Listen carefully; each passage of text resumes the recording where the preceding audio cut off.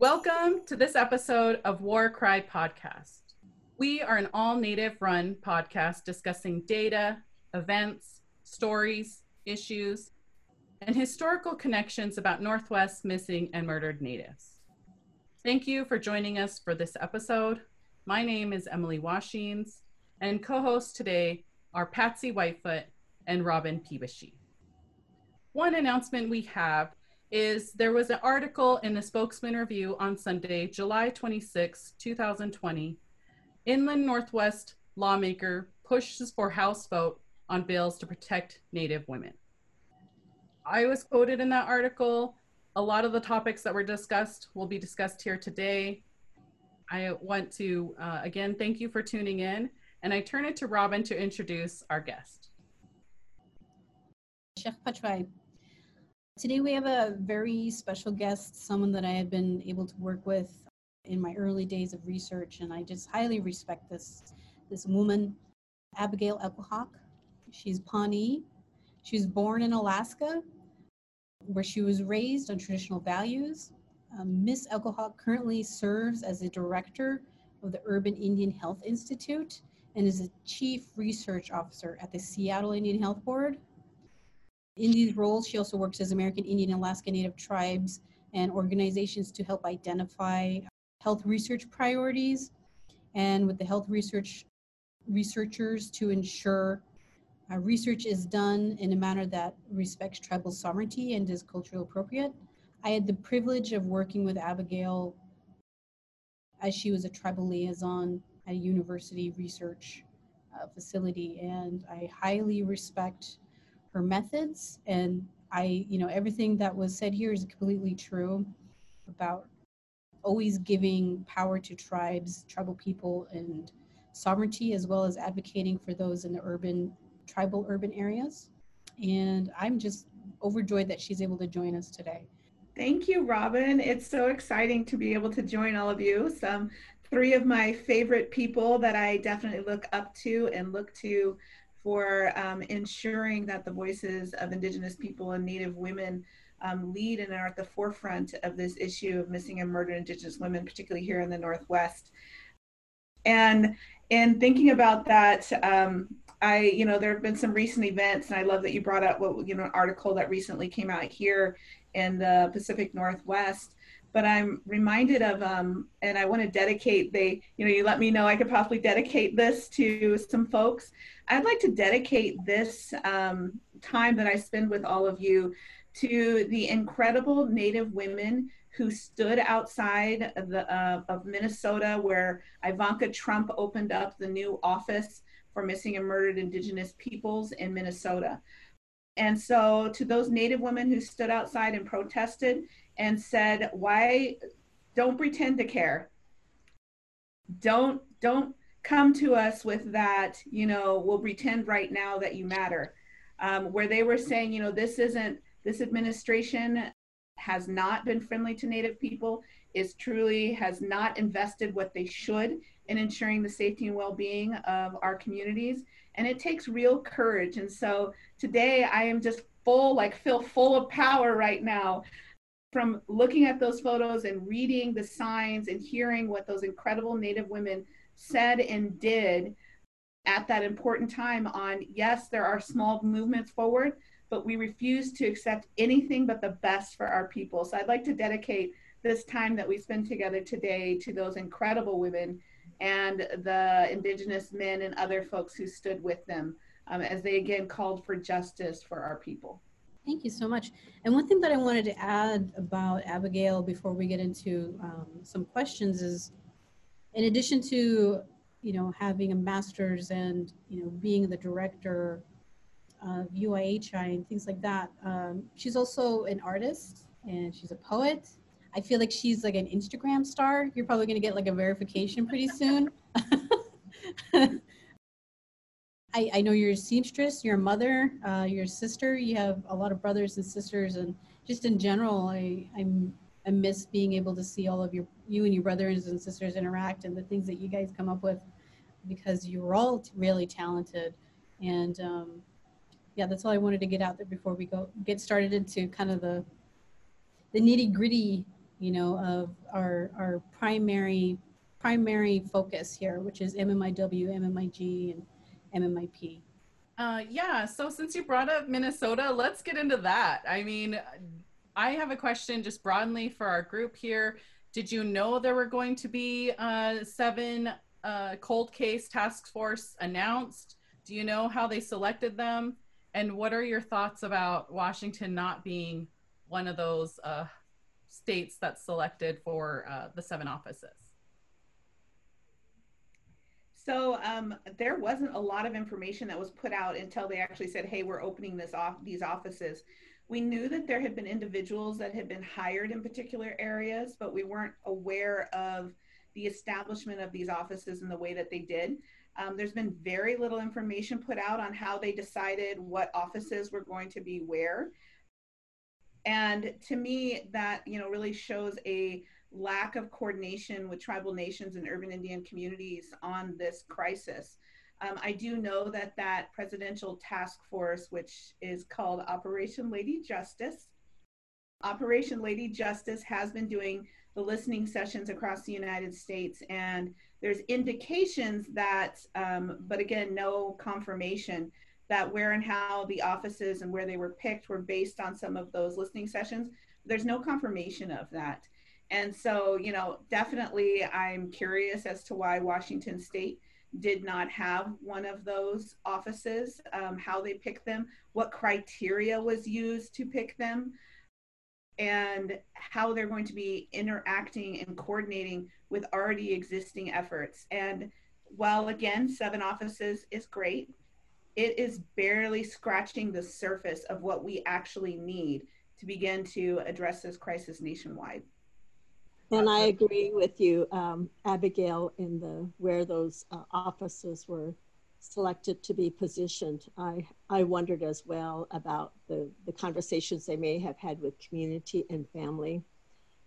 It was disturbing to, of course, to read where those offices are located. And I agree with you, they're desperately needed. But I think that they also should have taken into consideration the dialogue that we particularly had here in the Northwest, because we had a large audience, regardless if it's on, distance communication. We still have been speaking out about this need. And so I agree, what criteria is being used in those offices. And we did previously have a discussion on Operation Lady Justice. And of course, we did participate as well as our War Cry team in that conversation. And so continuing to do the work that needs to be done just to put this information out there to the larger community so people know about this task force and Lady Justice. So thank you. One of the things that some of our listeners might be very new to this aspect and dynamic of what is a tribal nation, what is on reservation, what is urban. I wonder if you can talk about that a little bit, and then how that informed your co-authored report related to the snapshot of data. So when we talk about where are these offices, how do they correlate to the data that you've collected? Yeah, so, and this is a really important question. It's one that, isn't often talked about when we talk about missing and murdered Indigenous women and girls, Two-Spirit, LGBTQ folks, and just people generally. Very often the concentration is on the federally defined Indian country. So under the federal law, they defined Indian country as those reservations and villages. And so very often this conversation is concentrated on the atrocities that are happening in these federally defined reservations and villages, where the current US structure of law enforcement allows for perpetrators to come in, to abuse our people, to not get prosecuted, and to often operate with impunity as a result of the federal government's work with the tribal nations and the tribal governments, and the inability to truly be able to ensure that our people are safe. And so very often the conversation talks about that with the federally recognized tribes and their sovereign nations and the land in which they hold as Indian country. So in not talking about it as a federal designation, Indian country is this whole country. Like this United States, this North America is Indian country. And so regardless of where we live, we are an Indian country. So I live in Seattle right now. I am not on my reservation in Oklahoma. On my father's side, I'm not in the village areas of where I was raised in Alaska. But I am a Native person living in the city of Seattle. And one of the things that we knew is that these high rates of missing and murdered Indigenous women and girls were happening in the cities too. But the conversation had never gone beyond that, because in this conversation, very often people want to concentrate on almost making it our fault, saying, well, it's happening on your villages and your reservations, but it doesn't happen other places. So obviously, you know, that's your issue, not our issue. And so the rates of missing and murdered Indigenous women, girls, and people in the United States in urban areas had been completely ignored. And so the report that we authored, I authored with Anita Lucchese, was released in November of 2018. That report very specifically took a look at and gathered data from 71 cities across the United States. How did I pick those cities? Anita and I were able to look at the network that we currently have, the Urban Indian Health Institute, which I direct. And then we picked another few spots that we knew were kind of hot spots, but we didn't have the funding or the ability to do every city in the United States. That would have been the goal, but we didn't have the ability to do that at the time. When we took a look at the information that came from public records requests from police departments in those 71 cities, we saw what we already knew, but had never been able to prove through the data. And what we saw is that there was an incredible number of American Indian Alaska Native women and girls who had gone missing or had been murdered in those 71 cities. In addition to that, what we also found is that within the law enforcement databases, very often they simply weren't gathering the race and ethnicity of those individuals who were gone missing or being murdered. And that in itself is an incredible, huge problem. By not gathering the data, they were effectively hiding the actual impact. So our report showed that there was an incredible crisis in cities across the United States of missing and murdered Indigenous women and girls. But what we know is that is an absolute gross undercount. That means that there are hundreds, if not thousands, of Native women and girls who have gone missing and been murdered in those cities who were simply never captured in the data. And to me, that is the absolute, that's how we see institutional and structural racism. So racism that has embedded itself in a system that is meant to hide disproportionality. And so if we don't have the data, then they often tell us we don't have the proof that it's happening in our communities. And what we found is not only did we find what data was there, but we were able to show that as a result of them not capturing the other data, that they were effectively hiding and harming our people by not including them in that data. And so that report is probably, I think, one of the proudest things I've ever been able to participate in. And Anita is absolutely brilliant, and I was so blessed to be able to work with her on this project. But one of the key things with that is that I couldn't get anybody to fund it. I couldn't get people to care. And so we decided that that didn't matter. We were going to do it anyways. And that to me is what Indigenous data sovereignty is.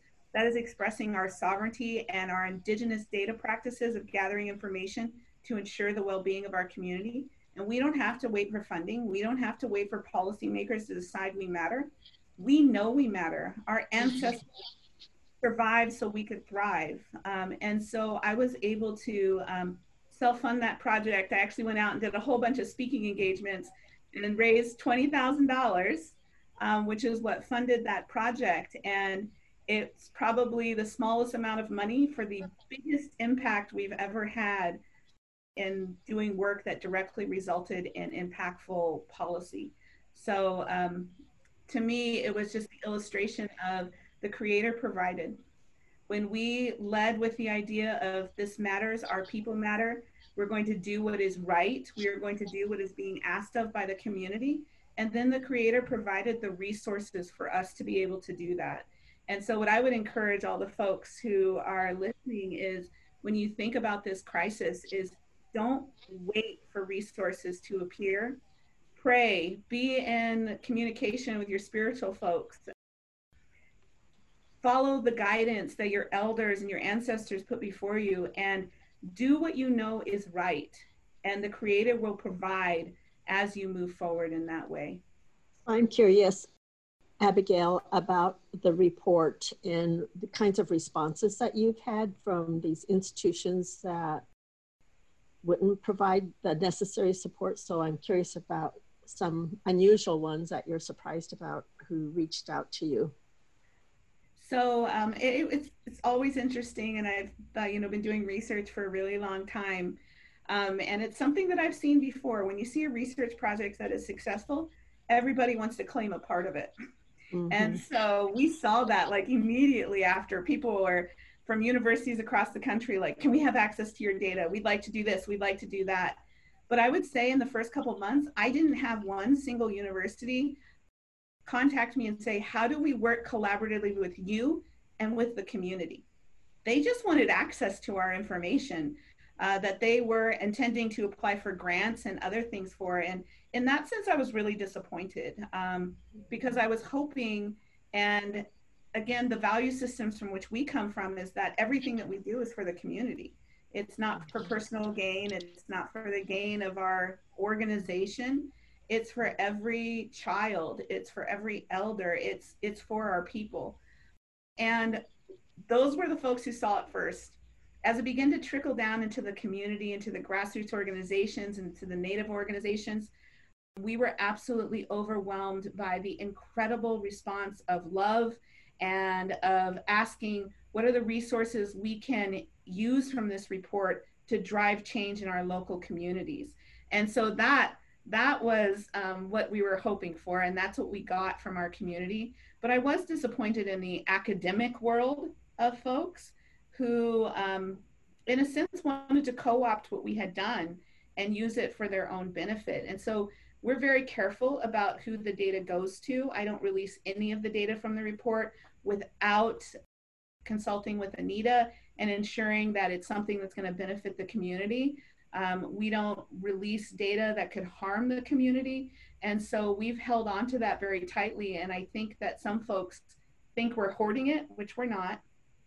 We are just not going to allow our people's voices and their stories to be used in a way that doesn't benefit them. And, all data is story. And we always have that responsibility as storytellers to protect the individuals, to protect the story. And we have a responsibility to that story to ensure that it is used for the good and well-being of our people. So we've been able to see that. And as a result of holding that ground, we have seen other things evolve that we've seen organizations across the country use us as an example and a standard that they have now implemented in the way that they're doing their reports on missing and murdered Indigenous women and girls and other people in their states. I want to thank you for that report. I was actually in a Taco Bell parking lot when I first read this. And there's certain things that happen in your life that you just remember so vividly and distinctly. Because I remember opening it and reading it and thinking, I only have like 10 or 15 minutes with this, but there's a high level of accountability for me now just even reading this. And everything that you just said right now about putting this out there for our communities, for our women, I felt that. And the reason I only had 15 minutes is I was asked to give a press quote about it, and the time was like ticking down. And I remember reading and seeing one of our Yakima women, and that was the first time I'd ever seen their name listed with that. Sandra Lee Smiskin is in that report. Her son, George Lee, was a guest on our show, the last episode. And you're right, it did bring a lot of information forward for us to reference. It was a reference point. It was something that I continue to look at and think, how can I bring something to our community like this here in Yakima? For those of you that don't know, we have 9 homicides this year that are being investigated by the FBI on the Yakima Reservation. It's not clear all the time if those are victims or suspects. There's little information given. We also have another report that you wrote if we want to get into that one. Do you want to switch on? Okay. I want to make sure there's nothing else.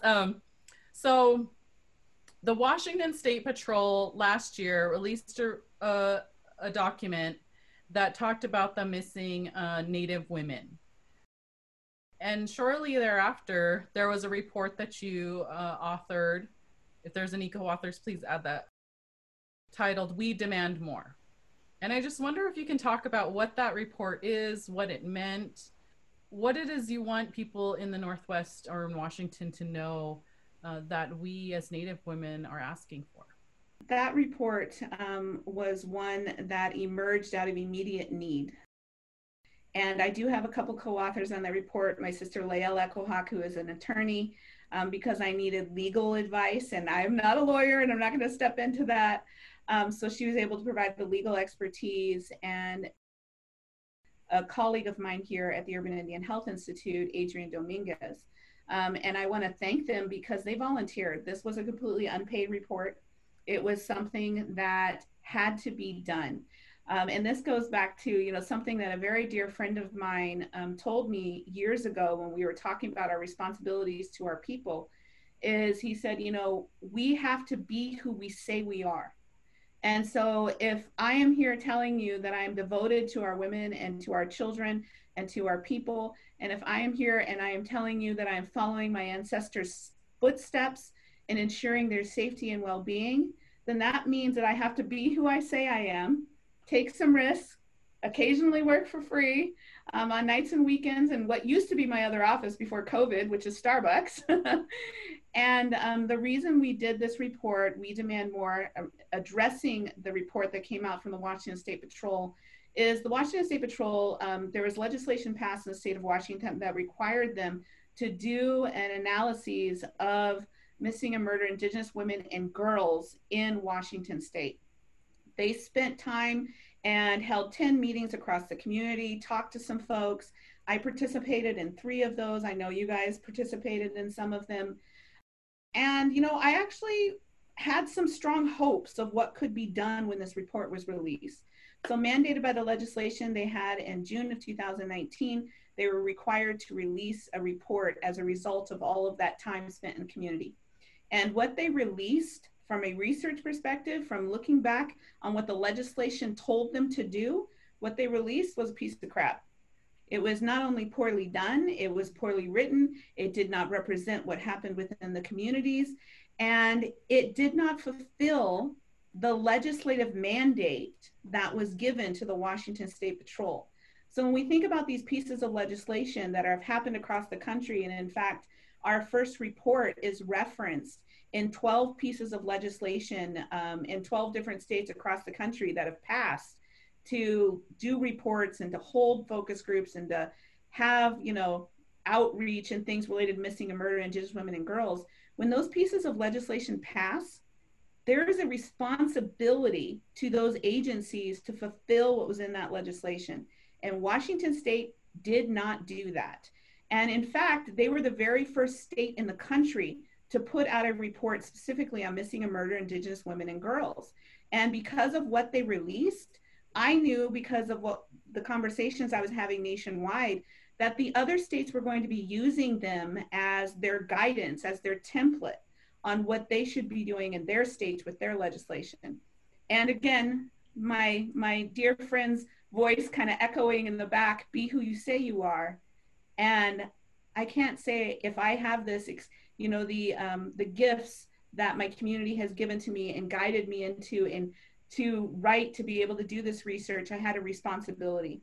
And so we put out a counter report. Our counter report challenged what Washington State put out. We called out the institutional and structural racism that was embedded within that report that allowed them to put out something that was so bad, because they don't have a lot of accountability and our people don't have a lot of political power. And it allows them to put out very subpar work, well, expecting our communities to pat them on the back and for us to say, thank you that you did something. That is not what we can accept for our people. This report pointed out and redid completely their analyses. And so we did a rigorous qualitative analysis of the meetings because they released all the notes. And with that, we came up with very specific findings that the community had asked for. And our report fulfills the legislative mandate that was put in that Washington State Patrol was supposed to do. And so when we released that report, and even to this day, you know, Washington State Patrol, there was a hearing at the end of last year where Washington State Patrol was being called out about our report. And the Washington State Patrol said, well, we've been meeting with UIHI and the authors on this. They had one meeting with us. That's all we've had is one meeting. And they have not addressed any of the things that we brought up in their report, which includes, you know, the fact that they did a poor job. But there was very some specific things. They actively plagiarized our original report. There's plagiarism within their report, which they did not cite our report, but they wrote it in their own. They, in addition to that, the art that they have in the front of that report, as an artist, as a Native person who knows our art is more than something just to visually look at, it has meaning.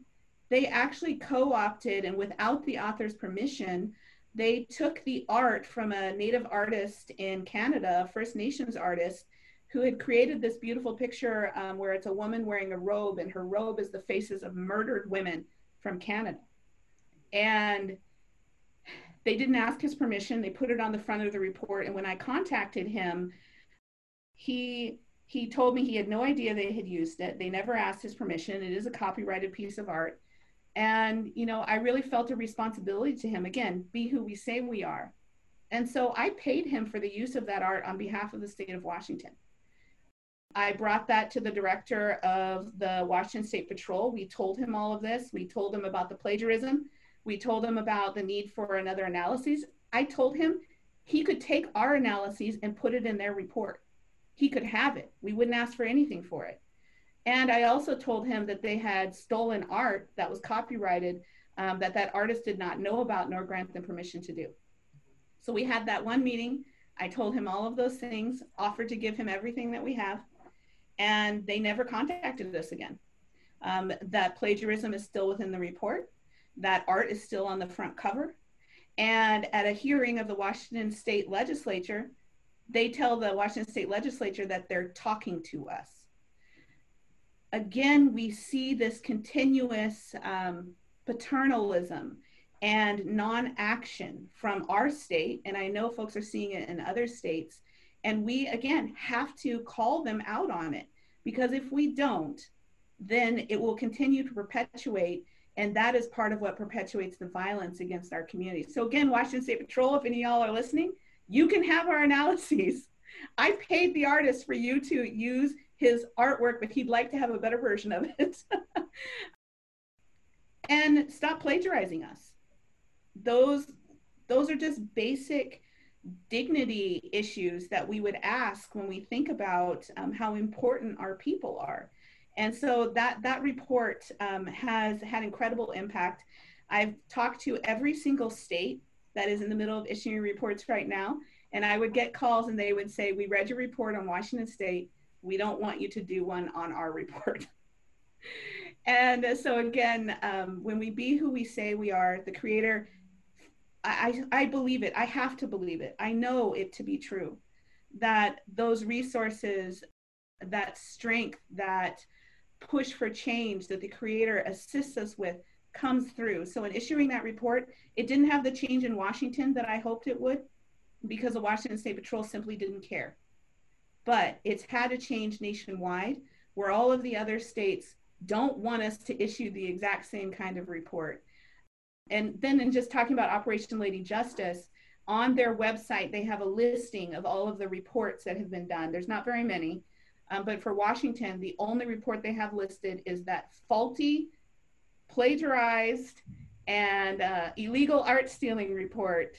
And I've sent them a request to add our rebuttal to that also. And I really hope they do add that up there so that they know our community, we are watching, and we will ensure the best for our people.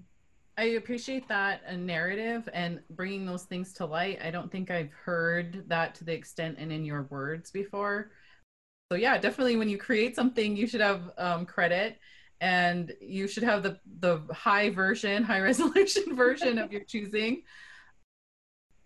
You know, when I read so yes, I was at the meeting. Patsy, I believe, was at the meetings here at Yakima. When I first read the Washington State Patrol document, I had looked back into the maps from the NCIC, and I had seen that 20 out of the 56 missing women of available information, right? So we talk about, and I wonder if you can talk about how we get erased in the data after this point. But when I saw that 20 of the 56 missing Native women were from Yakima County, immediately my mind went to, I don't know who these 20 women are. Why is that information being withheld from us as community, us as Native women? If somebody went through the process to put all this documentation forward to find them, why is that information withheld? I don't think people understand this dynamic of Natives and our missing peoples report, that's not going to be necessarily, there's no community board that's going to automatically go up. Even when they write a report where they're supposed to give some level of information, that's still withheld. I too have actually interviewed and asked them for those names and bringing this process out about that. And I wonder, I thought from what I recall from what you've written and said before is that is an undercount. We don't know the numbers. We go invisible in the reports. And I don't know if people understand, how do you go invisible as a Native person in data regarding MMIW? Yeah, and that is it's one of the biggest concerning things, and something that keeps me up at night. Truthfully, I will wake up in the middle of the night and be like, oh my God, how can we fix this? Like ideas kind of flowing of how we can fix this.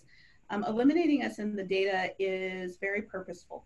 So if we are eliminated in the data, then there is no allocation of resources, because policymakers and counties, states, etc., they allocate resources based on what they call data-driven decision-making.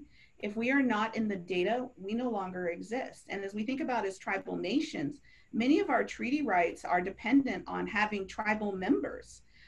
And so when we look at eliminating us through the data, I believe it's an active form of genocide against our people by not capturing us in the data, because then they can effectively eliminate the responsibility that we have, the trust responsibility for allocation of resources. And so we are actively working on this. So here in Washington State, in that report that was put out, they said that there was 56 missing Native women and girls in Washington State. And they just put out a number. So if you read their report, they didn't do any analyses on it. Again, this was kind of the sloppy work that I was talking about. As a data person, as somebody who runs an epidemiology center, I know you just don't put out what we call a raw number, which means nobody did any analysis of it. You didn't compare it to anything. And if you looked at their report, it actually shows, well, there's 56 missing Native women, but there was more than 500 missing white women.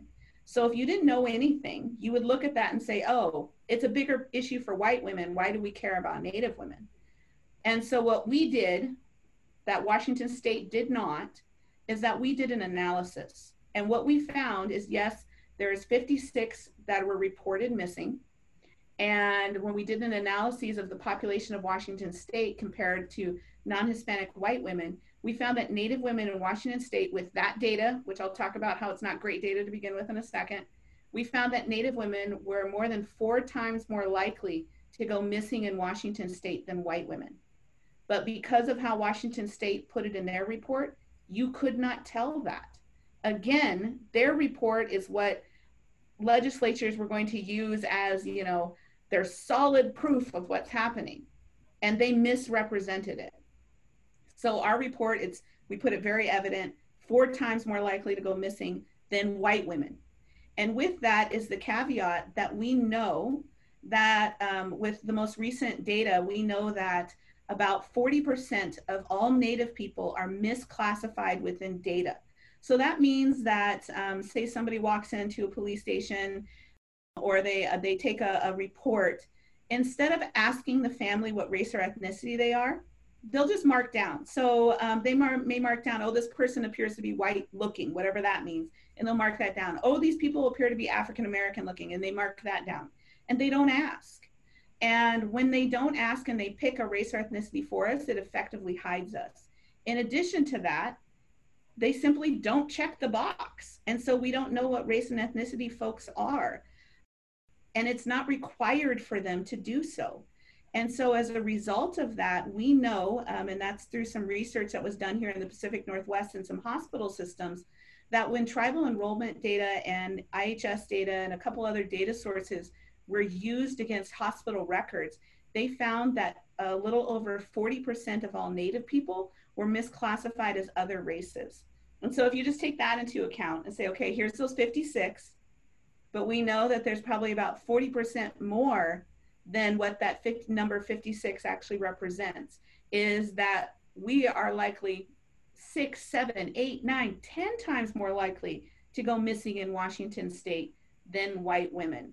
And that's why the racial misclassification issue is such an integral issue to just understanding. I do want to say, when I talk about the racial misclassification issue and the work that we're doing on that, is that I know that that's not an element of stopping the crisis. It is an element of understanding and unveiling what is actively being hidden from our people and from the rest of the country. And right now I have an active project going on here in King County, Washington, where I have partnered with the prosecutor's office in King County, Washington, and we are in the midst of completely changing their database systems. I'm going to be working with them to work with the federally recognized tribes in this area to ensure that the data we gather flows back and forth. But my team and I are in the midst of creating an actual resource that law enforcement can use that includes the database variables, how to ask for race and ethnicity, how to analyze, and what you're actually looking for with that data. And the most key thing, how do you work with the tribes in your area, the urban Indian organizations, to respect tribal sovereignty and to ensure community voice is present? So we are actively working on this issue, but every single report that needs to go out, anytime we talk about this, we have to know that when we say numbers like 56 missing Native women in Washington, that doesn't count somebody's sister, that didn't count somebody's daughter, that didn't count somebody's granddaughter, because they were racially misclassified. And all of our people matter. And we cannot stand by and let them become invisible in the data. We have to ensure that that is corrected. I just want to say thank you so much, Abigail. I always appreciate your words. And listening to you speak, it really became apparent to me. And, you know, I work in research still myself here on the reservation. And it just makes me reflect, because our podcast is also about how history really impacts what we're doing today. And, it, you know, when it comes to Native communities, we always go back to history in everything. But it's almost like historically, I feel like Native people, people of color, have always been vastly misclassified by all sources of data collection, you know. And so when you were speaking, it really just, it like rung in my head that it is important to know who we are, you know, even and just in ourselves. And then it just rang back to exactly what you had said earlier, quoting your friend, which is be who you say you are. You know who you are, and then be who you say you are. So thank you so much for, you know, saying all that, because, you know, even working with research myself, I'm always asking myself these same questions, like, where are we? I think the biggest thing is the reason we're always misclassified in these data collection sources is because it's never done by us. You know, the data collection is either never done by us, or the source of where that data is going to be housed or anything is also not by Native communities and not by Native institutions and things like that. So I always really, again, loved working with you and hearing those words, but thank you so much for saying all of that.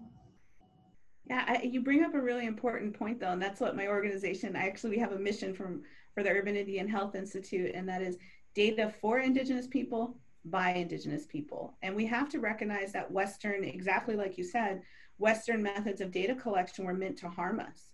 They were meant to show that we were worse off. They were meant to show that we weren't as smart as other people. And that is what has permeated Western systems of data collection, is to either actively eliminate us or to show that we're less than. And as a result, that really harmed our community, and that put some fear into our people around these Western data systems. So what we're doing is reclaiming our indigenous value system, we always gathered information. Our medicine people gathered information, our leadership gathered information, and they did it over and over and over again so that our people could thrive, whether it be in where our homes were or what our food allocations were. Everything was based on data in our communities. And so part of it is we've gotten afraid because of the Western data systems. But we have an opportunity as Native people to say, we can go back to our own way of collecting data. And that's what we're doing here. That's why, again, I don't wait for the federal government to show up with resources for me. I'm going to do what's right for our people. And that's absolutely key to the reclamation of that. And then in talking about the history, this was something that kind of like, I was sitting in a meeting, and it was an education meeting. And I'm sure Patsy has heard folks say this before about when they talk about our kids and they talk about us, they're always like, you know, we're going to talk about the historically underserved American Indians, Alaska Natives, who have historically not received the resources, etc. And I was sitting there, and I could remember this story that I have of one of my family members, my Pawnee family members, from 7 generations ago. And in that story that I think of, and it's a war story actually, is that he went into that battle for me, you know, because of me, because he was praying for me and fighting for me as those next generations. And I thought, why am I letting this language be attached to us? Historically, I am not underserved. Historically, I was loved, I was prayed for, and my ancestors always had my well-being on their thoughts. And so how I feel about it now is that I am colonially underserved. I am institutionally underserved and underrepresented. But our history is one of strength, is one of resiliency, and is one of love always for our people. And so again, part of what we do here and with my team is challenge these Western ideas of who people think we are. But who are we really? And how do we remain grounded in that? And in the days where this gets hard, because sometimes I've just sat in this office, in this chair, and just cried because it was hard. And the stories that I heard would break anybody's hearts. And I feel those stories and the gift of them. But it's those ancestors' prayers that I hold on to. And I actually have this little very old crunchy Post-it note, because it's been up there for 4 years, on my wall, and it's right on eyeline, and it says, I sing songs for your children's children, because I know that's what my ancestors did for me, and I know that is my responsibility to be a good ancestor. And so we have to be who we say we are. Thank you so much, Abigail. I really appreciate your sharing. And of course, I've reviewed all of these documents, even the state document, taking a look at that, and various legislation as well. And one of the things I've been advocating for throughout all of this, you know, the reports and legislation and hearings, is the voice of families, the voices of families who are impacted by this. And of course, with the report that you did with your colleagues at the Health Board, you know, I think about just the artwork that was done, that's portrayed. To me, that's a part of the story, that the dresses that you had there, and then the creative way of showing data. I mean, that was done very creatively to take a look at the data. And it can be challenging to take a look at data, particularly, you know, when our children, you know, are facing some of these educational issues in our schools. And, you know, as you're talking, I'm just thinking about all these other areas where there's misclassification, misidentification of American Indian, Alaska Native students as well in our school systems. So I just want to really thank you for, you know, doing this work along with your colleagues, and want to get to a point where we could also make certain we have the voices of families as well. And I think for us, because of the role of law enforcement in this, and, you know, issues related to law enforcement, really want to highlight the appropriate training that's needed for law enforcement as well. The culturally grounded training that you're talking about and education for law enforcement. I mean, as I get into the nitty gritty of understanding law enforcement a little bit more better as a result of this, you know, of these pieces of legislation and reports that are being done, I'm learning more as well. And of course, violence continues to go on in our communities, and we have to continue to keep moving forward. You know, if we're the resilient people and we say who we are, then we have to keep moving forward as well. So thank you very much for sharing this report with us today. Well, a snippet of the report. Incredible work. We'll give links to the report so people can read it in its entirety.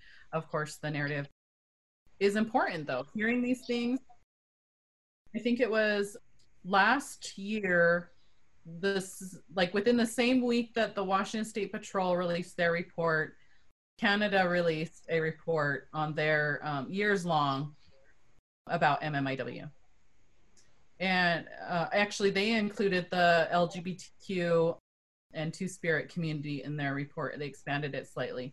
And this is what everybody, all the news focused on, was this term and use of the word genocide, which I think is so interesting to hear you just flow and say it just seamlessly now today, you know, a year or so later. I wonder, did you get any pushback about that? Have you gotten pushback? You mentioned schools, you mentioned law enforcement, Patsy. Do we think we're going to hear that term more as a use with our education system in these reports? Mm-hmm. I'm just interested in that process. I feel like I say the word genocide at least once a day because it's the lived reality of our people. I think about my own tribe, the Pawnee Nation in 1910, there was less than 700 Pawnee tribal members left. I am a tangible physical manifestation of my ancestors' resiliency and their survival through a genocide. And so it kind of made me, I mean, I shouldn't laugh about it, but when people were concentrating on that word, I'm like, I say it in every single interview. What has changed though, is that since that came up in Canada and it became this like big issue, is that I say it, and you know, I get interviewed quite a bit on a variety of different things, but mainly health and violence against women. Is people started to print it. That shocked me. I've had it printed more in the last year as part of my statements than I've ever seen before, but I've always said it because we can't hide, and America, this country cannot hide the bloody, violent way that this land was taken and the way that violence is still being perpetuated against Native people. But that when folks were concentrating on that word, we've always been saying it. And now I'm actually seeing people print it, which in itself is kind of exciting, is that with it comes that word means so much and it has a definition to it that when you get the New York Times to print it, then the rest of America is like, oh, a genocide. It's like, yes, a genocide. But that movement in Canada, I think we've been building off a lot of what we've done here in the United States, following the footsteps of those incredible folks, the First Nations communities who have been fighting for their women and for their people and continue to do so. And it's really great to see the integration and how we can support each other because their report benefited us immensely.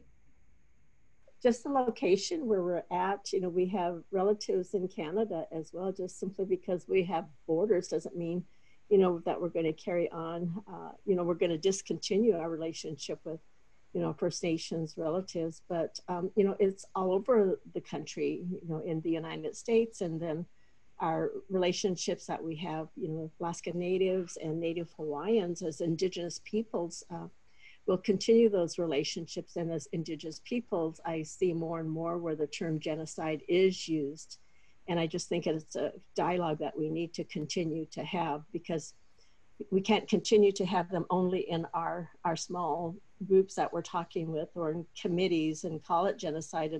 And then when we get into the non-Native community, then we're not going to use that genocide. I mean, we have to all discontinue that and be honest about what was done and about that history as well. And so we know about the role, the impact of boarding schools, military schools, Christian schools, et cetera. The list goes on about this forced assimilation. So yeah, so please keep using that term, and we'll continue to do the same as well. We might call it something else when we're talking about data, particularly for Native children as well. One of the things that I see in data with Native children is just, again, they're diminished, but also we don't talk to our children about, if they're descendants rather than a citizen of their tribe. And so that's another conversation that I've been educating students about, is about their role as a descendant too, and to learn to claim who you are, because it's important that our children know what their identity is. And so that's where I'm at, and thank you so much again for this conversation. I've just really enjoyed it. I mean, my mind is going everywhere right now. If you don't know, Abigail, my next case study is actually called War Cry. Oh. And I really wanted to bring forward this aspect of strength and vulnerability. And I changed the title a lot. I beta tested this for about a year. Who beta tests a 15-page document? Me. I did it because I felt like there was so much historically to be brought up, and you've given us so much to think about here. The colonial underserved term, I haven't heard that used before. And so, yeah, like Patsy said, it's going to give me a lot to think about. As Robin has talked about with the data, it's definitely something that I am going to reflect on. You talked about this idea of not waiting for resources, of using, the tools that you have in any team that you have that might be willing to volunteer. And I wonder if we can have you close out with kind of this comment to those people that are sitting there looking at their people being hurt, and kind of, I feel like you've given so many different inspirational messages, and we've given it broadly, but I really want to talk to that person that is in their community right now that is thinking they might be able to make change. And I just wonder if you can give them a little bit of inspiration.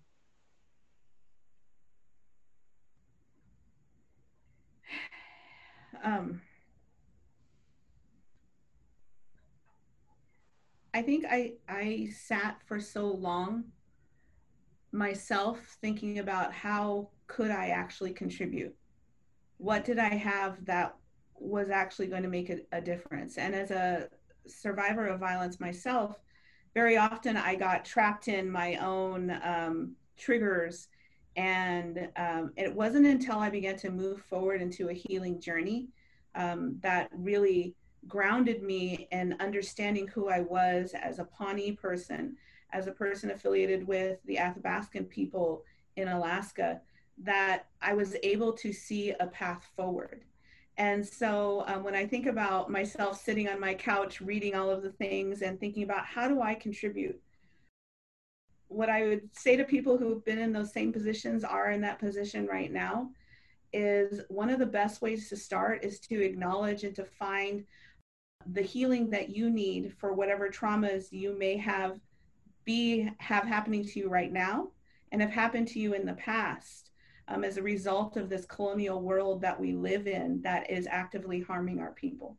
That will allow us and see paths forward. And then look at the resources around us. And so it could be the elders. I always think of Patsy, who texts me every once in a while, and I look forward to those texts because I know, like when I see them, that I know that she's prayed for me, that she cares about me, that she is standing with me and I am standing with her. Find those people in your community, and you may have to go to, when I say community, to nationwide Indian country to find those people to be that support system that you stand with, that you stand behind, and sometimes when you're in protection mode, you stand in front of. That's another opportunity for you to make a difference and to make a change. And then to always know that there are resources within your community that, when elevated, when raised up, when people know about them, that are and can be an active part of the healing of your people, whether it's addressing, the violence that you see in terms of sexual violence or domestic violence or other kinds of violence, whether it be family members who you've lost, who have gone missing, or who have been murdered, there are resources in your community that you can grab a hold of that you can gift to other people. One of my relatives told me, and this is what has really allowed me to keep doing this work, is that as a people who were always about gifting, about giving our best, is that have a responsibility to gather all the resources around me to create the greatest gift to give to the people. And sometimes it's that one person who needed that one word of encouragement. Sometimes it's taking the academic knowledge I learned at the university and that was gifted to me by the elders, the youth, and the community that I live in to create a report. And sometimes it's that simple email that says, I saw you on that webinar. Not only were your earrings awesome, but I love you, I support you, and I stand with you.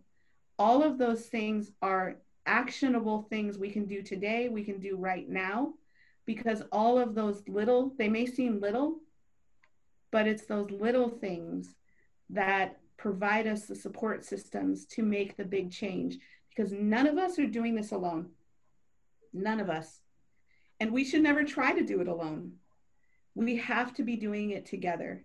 And so there are so many opportunities for us to stand with each other in that way. And I can't even tell you what the little text messages from Patsy and the other ones that I get, what they mean and how they allow me in times that seem very hard to be able to keep moving. And so we have that opportunity, and it starts with our own individual healing. I always love that you and your family have that duality, and because you have your roots in Alaska, and I know you all are very tied to those roots in Alaska, but you're simultaneously still very proud Pawnee members, which is on the other side of, you know, the nation. But it just speaks to all of our identities being complex, you know. And I really love not only in the reports that you have, in the way that you run your offices and things like that, just being a friend and somebody that we see in the community, is that you always show that you can be a multitude of things. You could be a tribal person, you could have multiple of racial identities, you could be an urban person, a reservation, educated or working, family member, or even just be comfortable being alone, but just kind of like just accepting who you are. And I love that you spoke to kind of being able to help yourself first before you know you can effectively help your community.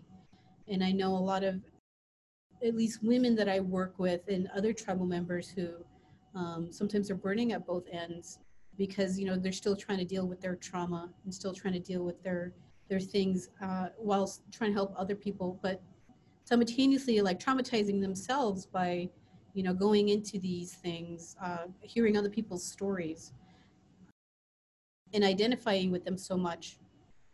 But also what I really liked is that you did say data is a story, and that's something that we definitely want to address here on War Cry.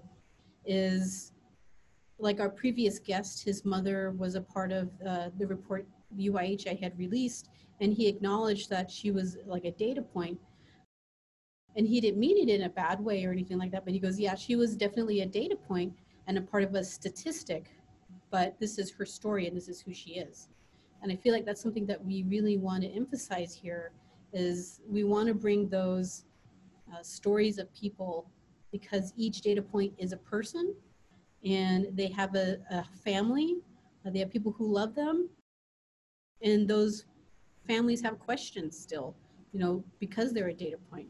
But I guess some of the things I would like to know is, what kind of feedback or support have you gotten from your community after releasing these reports and things like that, as well as have you had any interaction with MMIW, MMIG, MMIP families?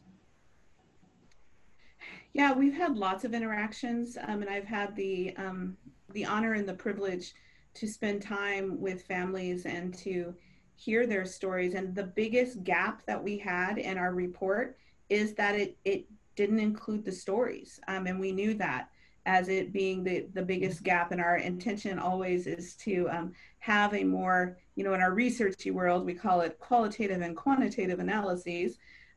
And to me, I was like, of course, you have to have both. You have to have the experiences of the families, and you have to have the numbers of who it's impacting. And so one of the things that I love the most, and it was actually a woman that I met when I was traveling, and she came up and she shared the story of her granddaughter who had been murdered. And in it, and she had a copy, I actually have one sitting here. She had a copy of our report, which is actually kind of hard to get a copy because I didn't have any money, so I had no money to print them. So there was only ever 100 copies that were ever published. She had a copy of it somehow. And she told me, she said, I have been fighting for my granddaughter, and I have brought this report to every single meeting because it has helped me tell them that she is not alone, that this is something that's happening in the community. And I probably cried for about 20 minutes. And that was always our goal, is this. And Anita and her team at Sovereign Bodies Institute continue to work with survivors and families. And the Urban Indian Health Institute, we're doing the same. We are in the midst of starting a project that is specific to one state, and I can't say what state it is right now, but it's specific to one state where we are just going to spend time talking to families. And we are going to be taking the data from that state that we have gotten access to through the law enforcement, but we are going to talk to the families. And right now, we're finishing up our final documents we have to do through the institutional review boards and all of those things. But the families are just waiting, and they keep telling us that, when are you going to come talk to us? When are you going to come talk to us? So we anticipate in about 9 months, we'll have another report that's going to be specific to a state. That is a true research study, as our people would have done it, that gathered all of the stories that associated with the numbers that law enforcement have. And we hope to continue to do that work forward in that way. We always saw this first report as the beginning, as the first. And how do we do better after that? And again, that's our responsibility to our people, to do better with every single thing that we do. And I'm really looking forward to that. And I look forward to the responsibility to carry those stories well and to serve the families well as we move this forward. Just again, thank you so much for the work that you're doing, not only behalf of the people that are surrounding you and those territories where your family lineage is, but I think just for Indian country as a whole. And it's not just for Indian country, it also to me includes our Indigenous people wherever they are. Because as I followed various reports, you know, with United Nations, et cetera, that's worldwide, I think you're shedding light, and us together with you are shedding light on these kinds of issues, and they fall over various landscapes. I recognize it's beyond the work that we're doing, and we're continuing that communication with our colleagues and other parts of the world, and yet we're shedding light on what's happening in our communities too. And I really appreciate our team. I always tell our young team that I'm learning from them as well as an elder how to use technology here, and they just laugh at me, which is okay. But the role, I think, of our elders and some of the elders that I talk with around our community, they're doing the work. And as you said, it's all volunteer work. It's not things that they're getting paid for, but doing the work in a way that they want to see our children to grow up healthy and happy and vibrant young people. And of course, it's a challenge some days, and particularly when we're confronted with violence and assault on a pretty regular basis here, which is pretty sad, but we can't allow ourselves to go down that path. We have to continue to help model for our grandchildren and our children to keep on that right path and keep moving forward. So thank you for being that leader to help all of Indian country to be able to continue moving forward. So thank you, Abigail. Thank you. I appreciate all of you. This is where our strength lies, in our relationship with each other. So I just want to acknowledge that each one of you give me incredible strength. And I appreciate all of the work that you're doing every single day, and being good family members, good tribal members, and just good community members. Thank you for joining us today. We would like to give a war cry out to something that was brought up in the conversation as a source of strength and comfort, Patsy's little texts. We would also, of course, like to give a war cry to Abigail Echohawk and her team in all of their work for MMIW and MMIP.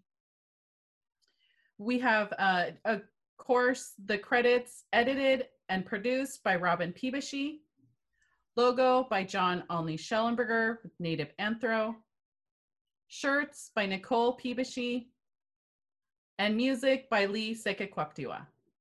And again, this episode is dedicated to the women and men in Minneapolis. Earlier this week, they stood outside advocating and continuing the work for our Native men, women, and people that are fighting to be protected. So for those folks in Minneapolis, but especially Lieutenant Governor Peggy Flanagan, who continues to stand with her people and to push for our safety and well-being. Thank you very much. You can find War Cry on anywhere podcasts are available. Please subscribe and join us for our next episode.